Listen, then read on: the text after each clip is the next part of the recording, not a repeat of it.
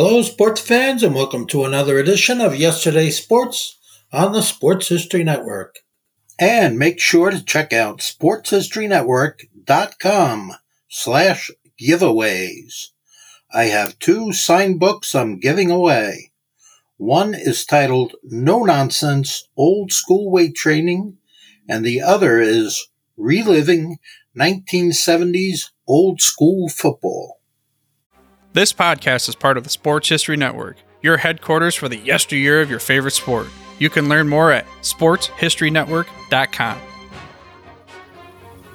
Hello, sports fans, and welcome to another edition of Yesterday's Sports on the Sports History Network.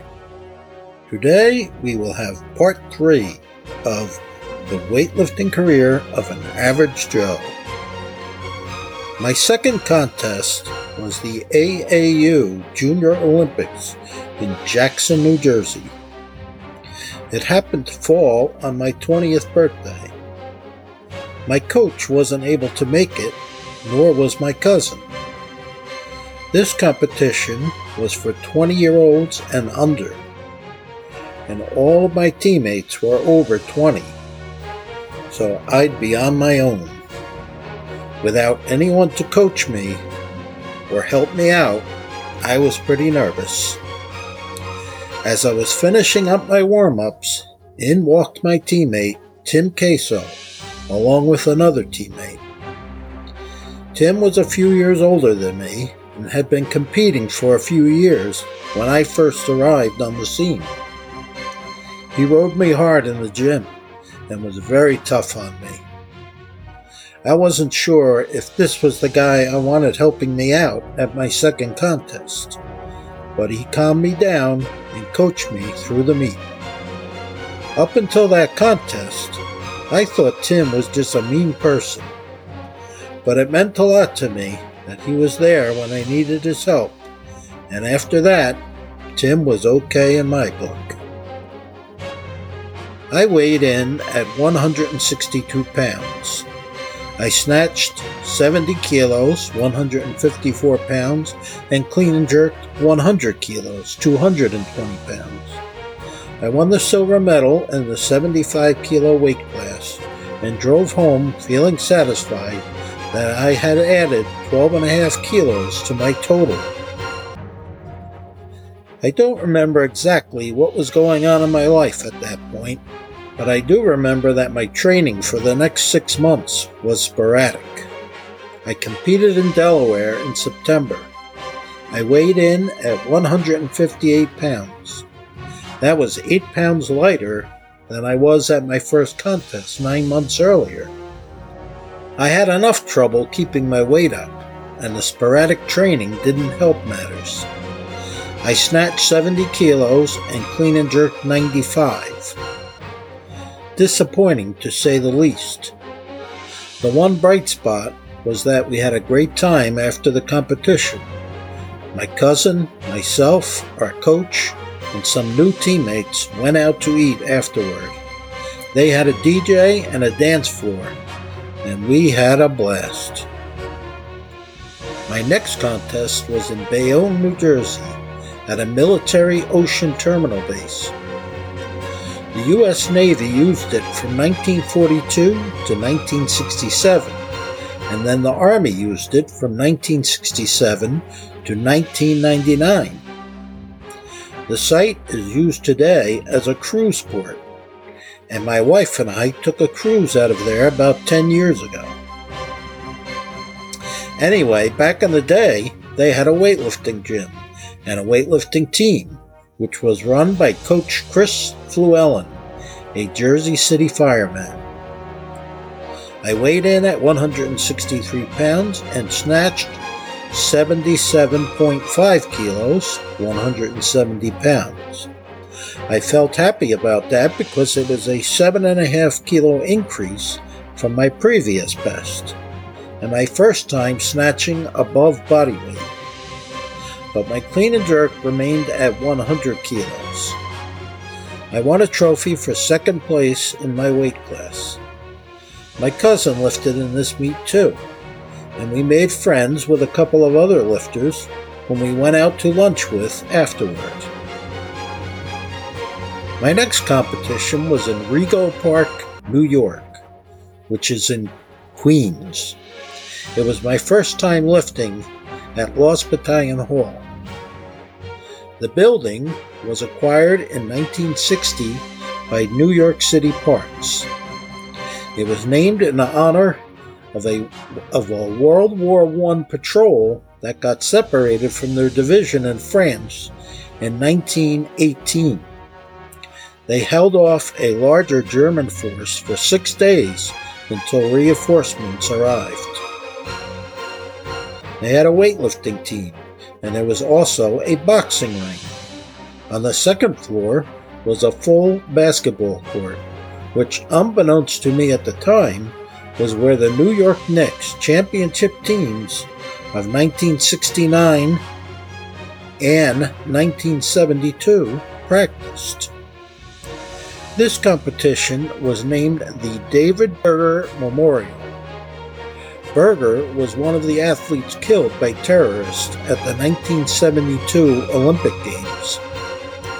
I remember watching those Olympics on TV, and like everyone else, I remember how shocking and tragic it was. Some of the lifters and officials at this competition had known and even trained with David since he had lived in Queens for a while. I competed in this memorial meet 7 years in a row and always considered it an honor to take part in it. This was the same situation as my first competition, where several lifters from the Belleville Barbell team were lifting, and they were all in the heavier classes.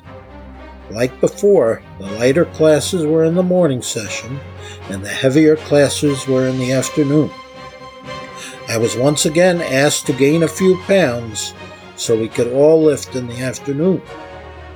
But this time, I was a full kilo over the 75 kilo weight class, so I didn't have to worry about shoving bagels down my throat.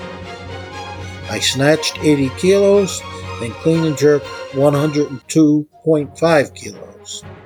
I had increased my total by 5 kilos. It wasn't much, but at least it was progress.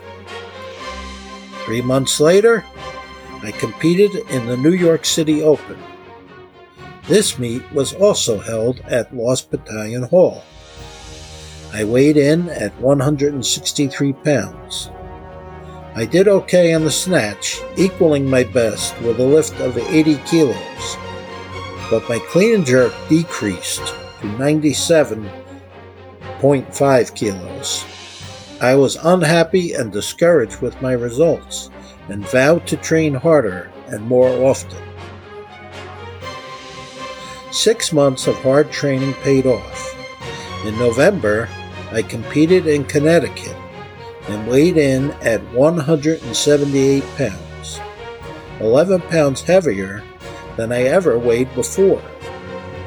I snatched 87.5 kilos, 193 pounds, a 7.5 kilo increase, and clean and jerked 112.5 kilos, or 248 pounds, a 10 kilo increase. This competition was in a somewhat fancy hotel, and there was an open bar. During the course of the competition, people kept buying drinks for the announcer, and it became apparent that he'd had one too many when he started slurring his words midway through the contest. Anyway, I was pleased with how I did and thought I had finally turned a corner. Tune in again next week for Part 4 of the weightlifting career of an average Joe. Until then, thank you, hope you enjoyed the podcast, and God bless. This podcast is part of the Sports History Network, your headquarters for the yesteryear of your favorite sport. You can learn more at sportshistorynetwork.com. Hey there, sports history fan. This is Arnie Chapman, aka the Football History Dude, and I wanted to thank you for stopping by to listen to another episode here on the Sports History Network. Our podcasters are passionate about uncovering and sharing sports stories from yesteryear. And if you didn't know it already, we have over 30 shows across the network covering all sorts of sports history topics. In fact, here's a glimpse into one of our awesome podcasts here on the network.